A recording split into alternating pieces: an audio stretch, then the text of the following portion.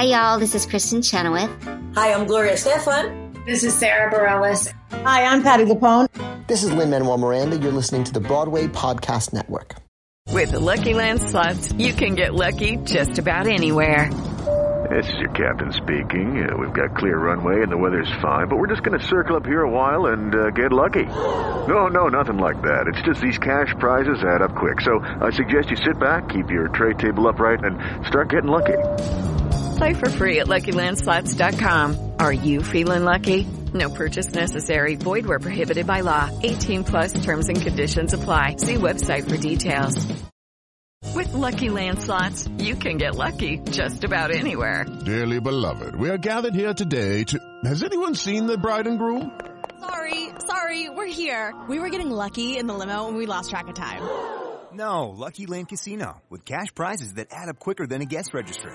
In that case, I pronounce you lucky. Play for free at LuckyLandSlots.com. Daily bonuses are waiting. No purchase necessary. Void where prohibited by law. 18+. Terms and conditions apply. See website for details.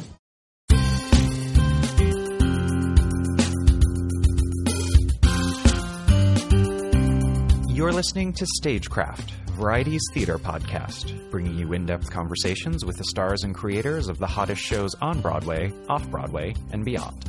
I'm your host, Gordon Cox. On this episode of Stagecraft, I'm talking to B.D. Wong.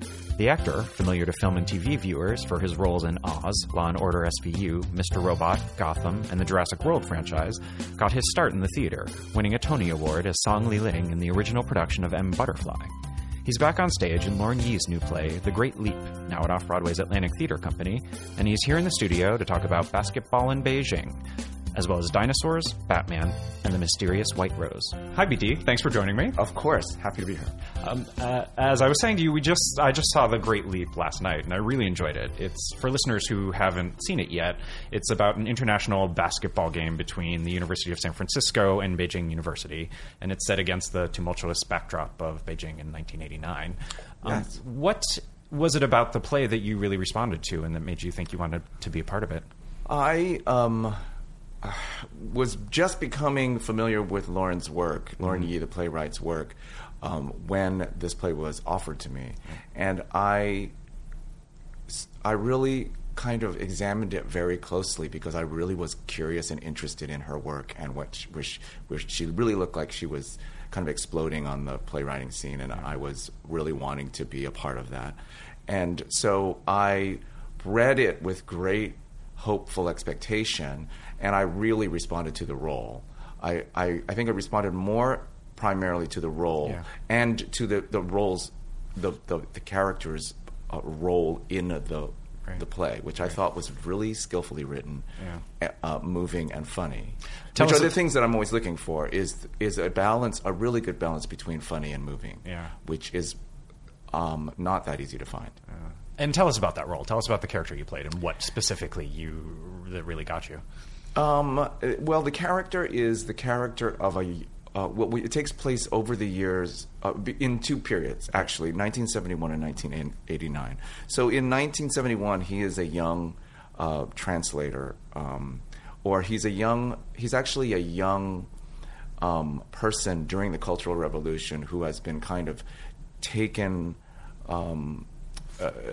Who has been kind of encouraged by the Communist Party to work as a translator, or they've taken him in and pressed him into service as a translator because this big this American basketball coach is coming to teach the Chinese basketball team how to play. This is in 1971, right? And to make a long story short, in 1989 they're reunited for a basketball game that is between the coach's current team and the Beijing team as it has evolved. Coached by your character. Coached by my character, because he starts as a translator and then he gets pressed into service against his will as a coach, and is a coach, and that's what he's doing. And it's kind of one of the really specific aspects of the play is an understanding of how a person is a pawn of the Communist Party and how one doesn't really have much of a choice. Mm-hmm. And so the climax of the play and the the weight of the play hinge on this big game that happens in the second act of the play.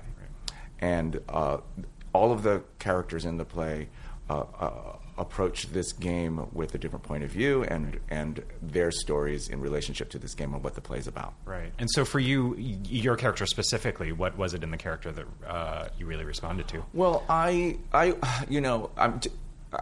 have no problem describing to you that when you read a play as an actor, you're approaching it from a point of view of whether you think you can do it or not, whether you think it's in your wheelhouse, whether you think it's something that you'll be good in, and will, because it's a play, will enjoy. You need to enjoy it more in a play than you do in a television show or in a film, I think. Because you do it night after night? Because you have to do it every night, repeatedly, and you want to be 100% behind it. You really want to tell that story. You can be in another kind of project where the camera's rolling and not like it that much, but you can get it together for the one time that the camera's rolling when they are shooting it. Not that has happened to me a lot at all, but that is a truth. Yeah. And so I responded to my fantasy of how I might be in this part, to be quite honest. I thought there was an opportunity for a certain amount of humor, and I thought there was a certain amount of there's a kind of what's the word?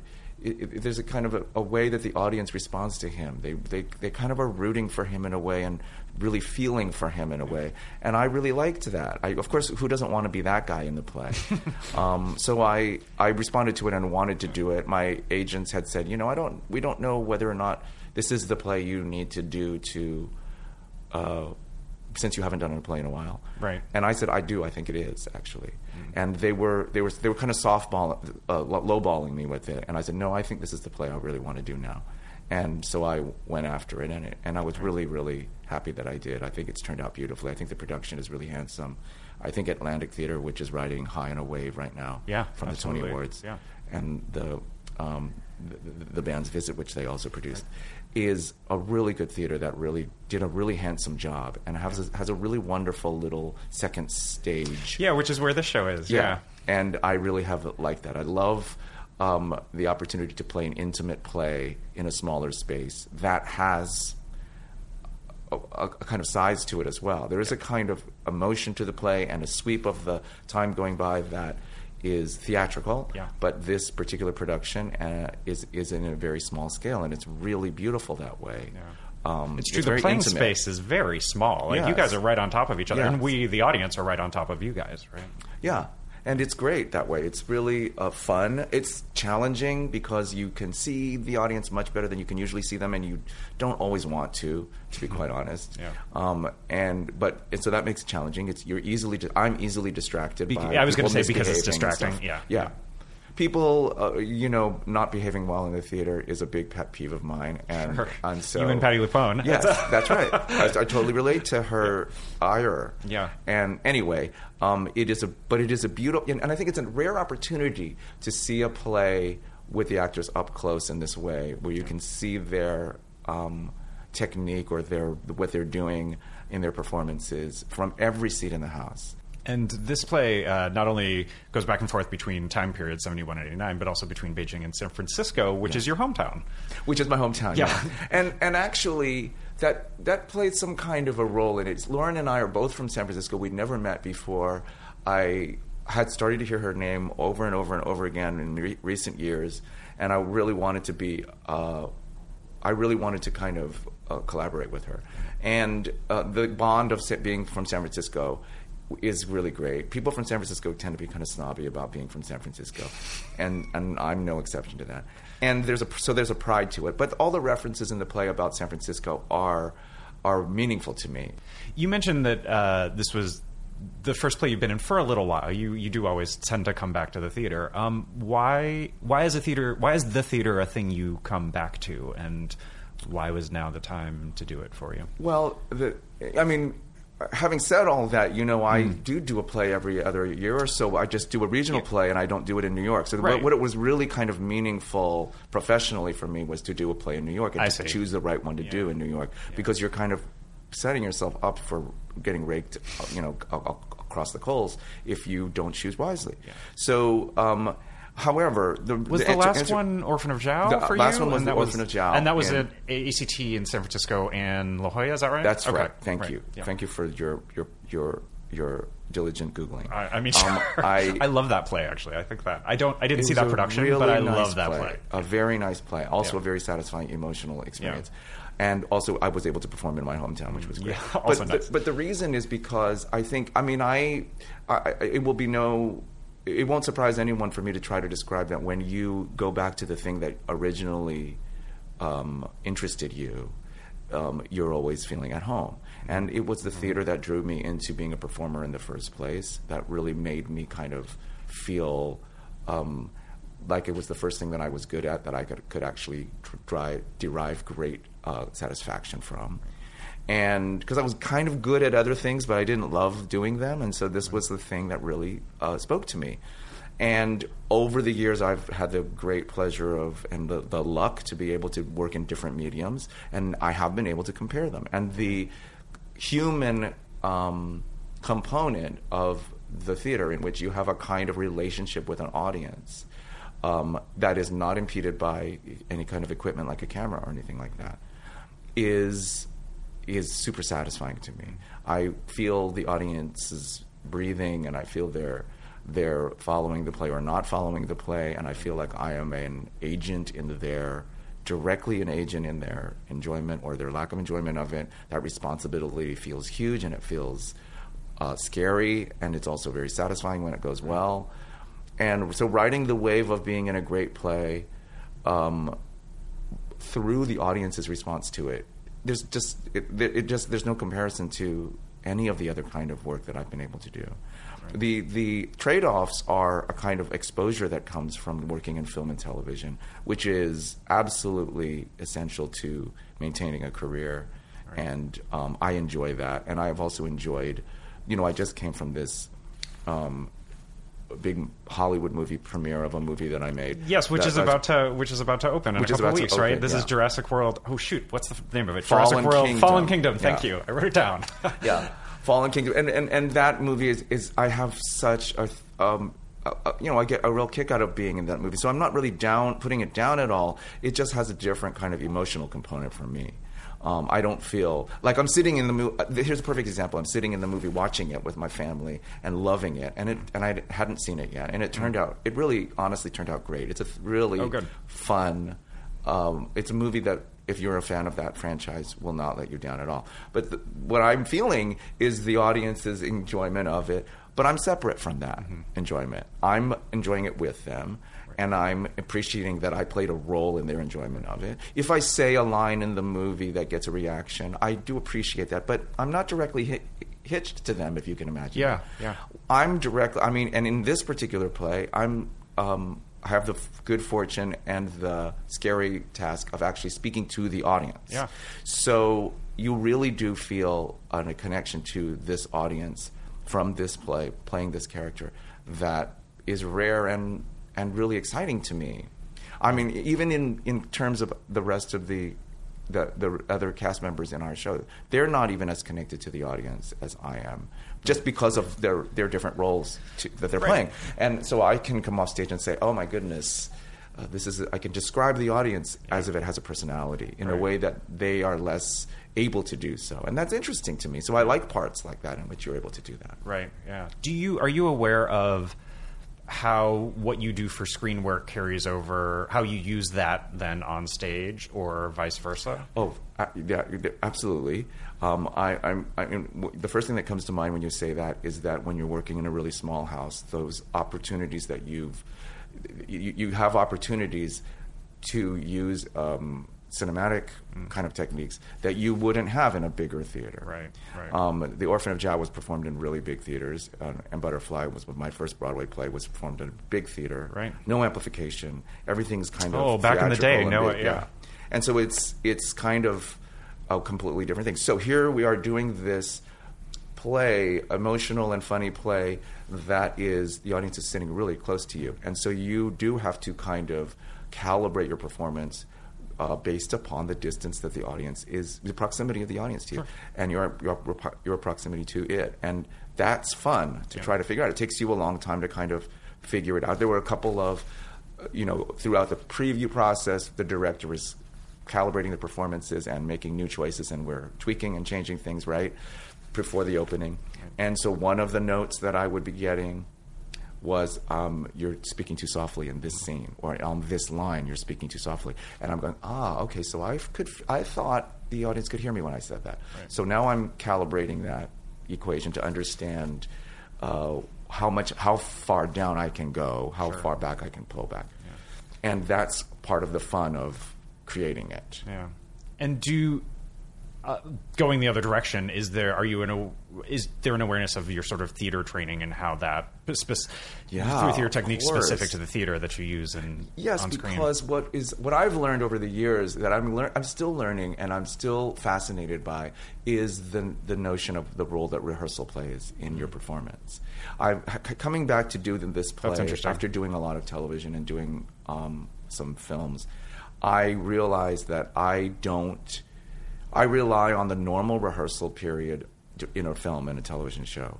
And it behooves one as an actor, in my opinion, to rehearse on their own separate. Because you rehearse a play for 4 weeks until an audience is sitting there and you know it backwards and forwards, or you hopefully know it as well as you can. Right. You get to know it better and better and better. But it's a completely different brain exercise.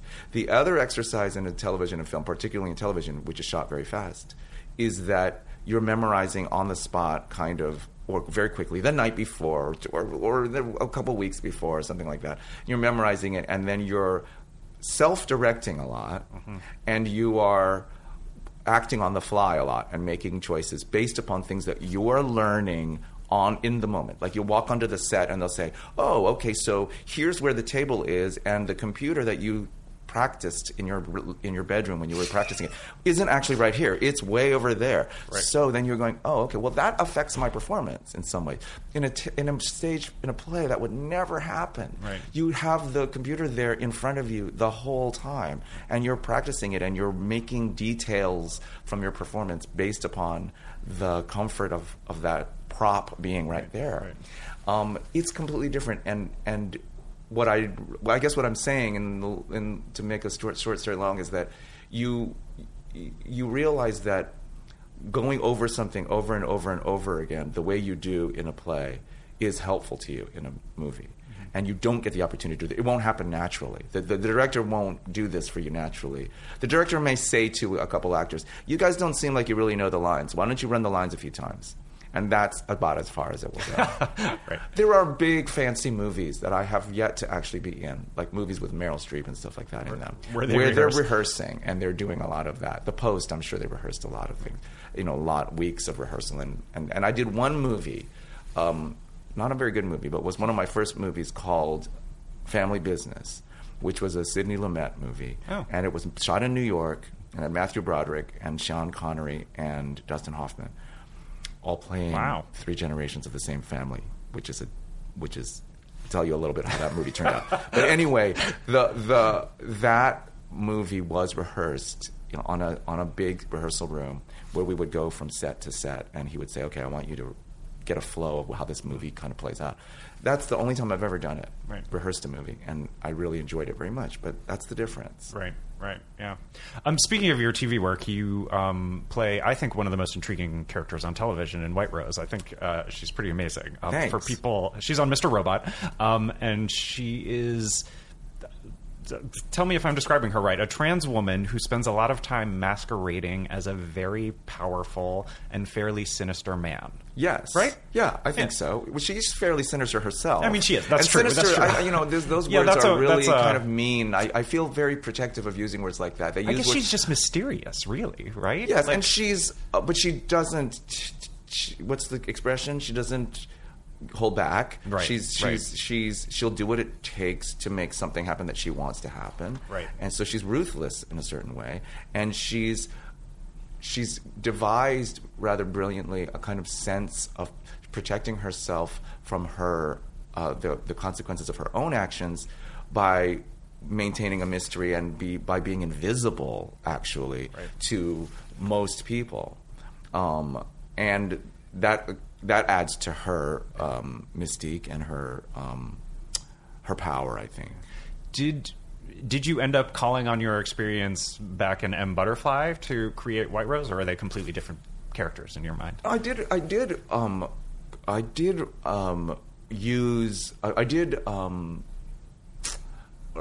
access at certain aspects of that. First of all, there are technical aspects of it. Like, you have to do voice work. You have to kind of figure out where your voice is going to sit. Yeah. When as a character actor, you always have to kind of figure out where your voice is going to sit.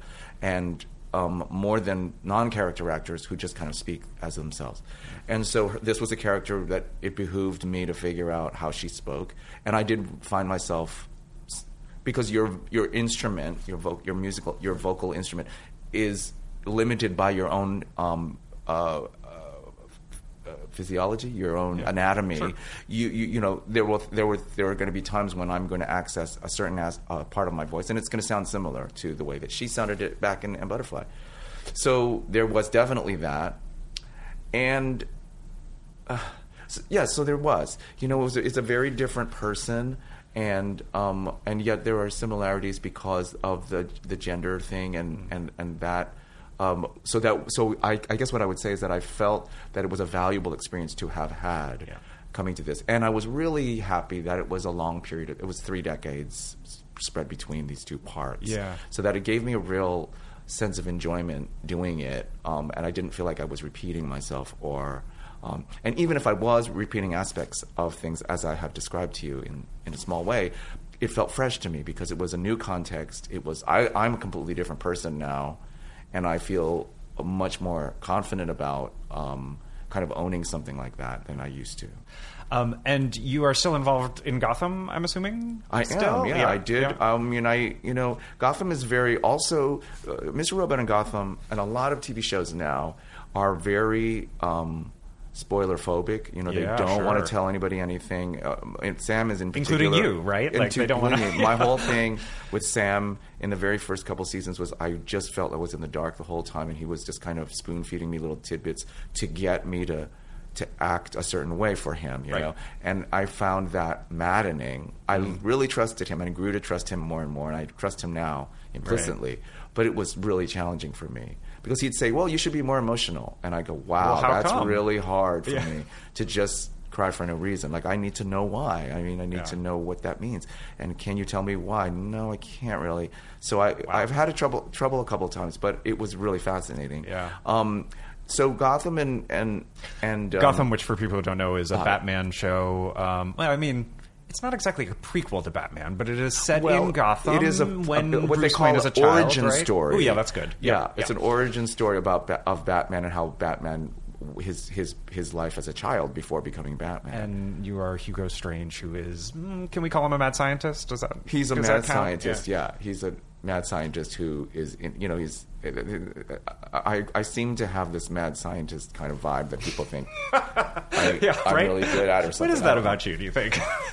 I think it's because these parts are the most interesting parts. I think they're really, really interesting people. They're really tasty, and they require people that have fun with that kind of thing and all of that. Anyway, just to get back to the question, that the spoilers are rampant, and they don't want. Sorry,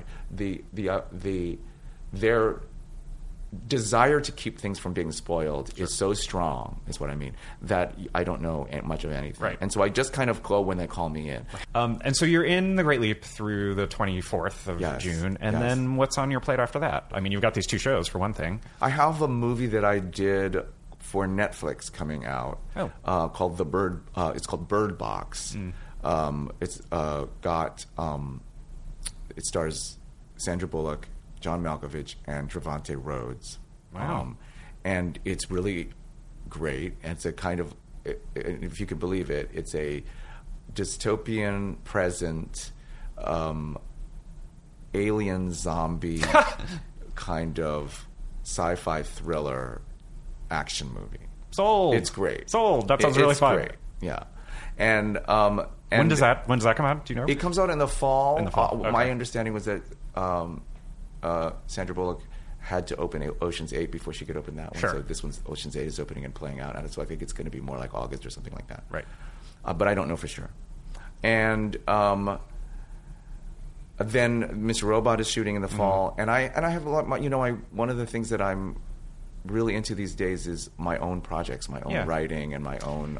That was actually my next question. You wrote a memoir, I know, and you're doing some other writing stuff. It sounds like. I've been writing with a writing partner. I've written 2 musicals, and the first one is probably knock wood, I shouldn't be speaking before it's actually announced, but is supposed to be getting its first production next year. Excellent. And here in New York or elsewhere, or have you said too much? Yeah. No, not in New York, though. Right. Yeah. Okay. And that's just great to be a writer and to have your show produced is a dream, So can you tell us anything more about that, or do you not want to?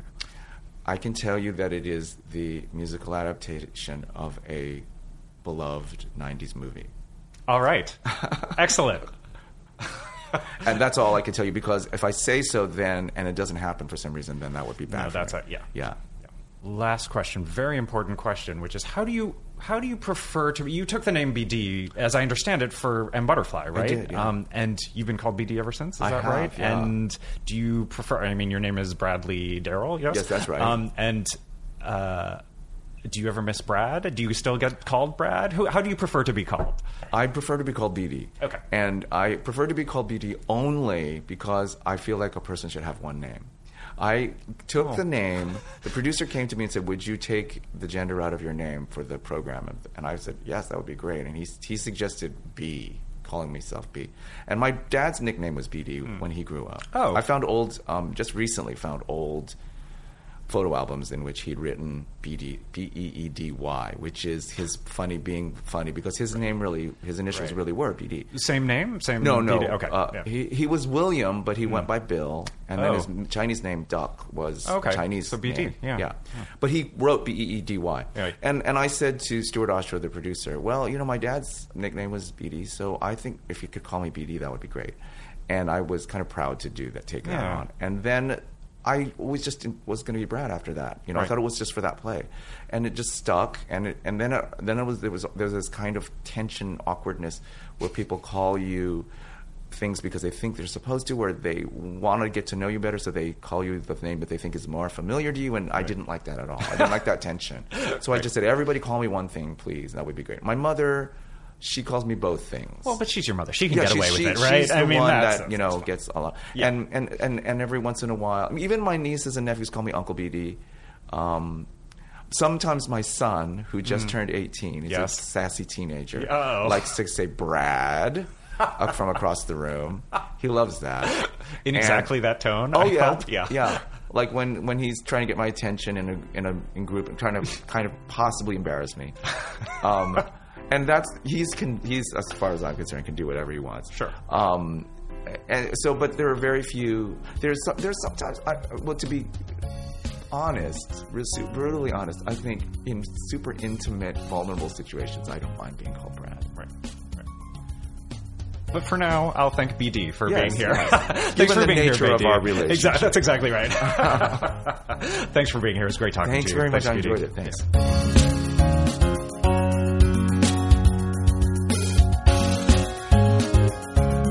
That was B.D. Wong, now starring in The Great Leap at the Atlantic Theatre Company through June 24th. In the coming weeks on Stagecraft, I'll talk to the creative team of the new Go-Go's musical, Head Over Heels, as well as Zachary Quinto of Boys in the Band. Until then, see you at the theater.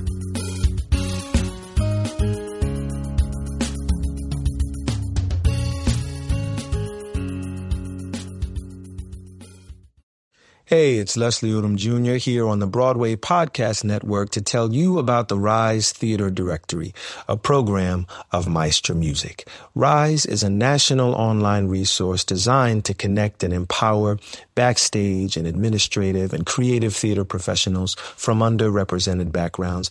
If you work or aspire to work in the theater community, this can help you find your next project. And if you hire theater professionals, search the Rise Theater Directory to find your next team. Create your profile now and get more information by visiting risetheater.org. That's theater with an RERISETHEATRE.org, because only together we rise. It is Ryan here, and I have a question for you. What do you do when you win? Like, are you a fist pumper, a woo-hooer, a hand clapper, a high-fiver? I kind of like the high-five, but if you want to hone in on those winning moves, check out Chumba Casino. At ChumbaCasino.com, choose from hundreds of social casino-style games for your chance to redeem serious cash prizes. There are new game releases weekly, plus free daily bonuses, so don't wait. Start having the most fun ever at ChumbaCasino.com. No purchase necessary. VGW. Void where prohibited by law. See terms and conditions. 18+.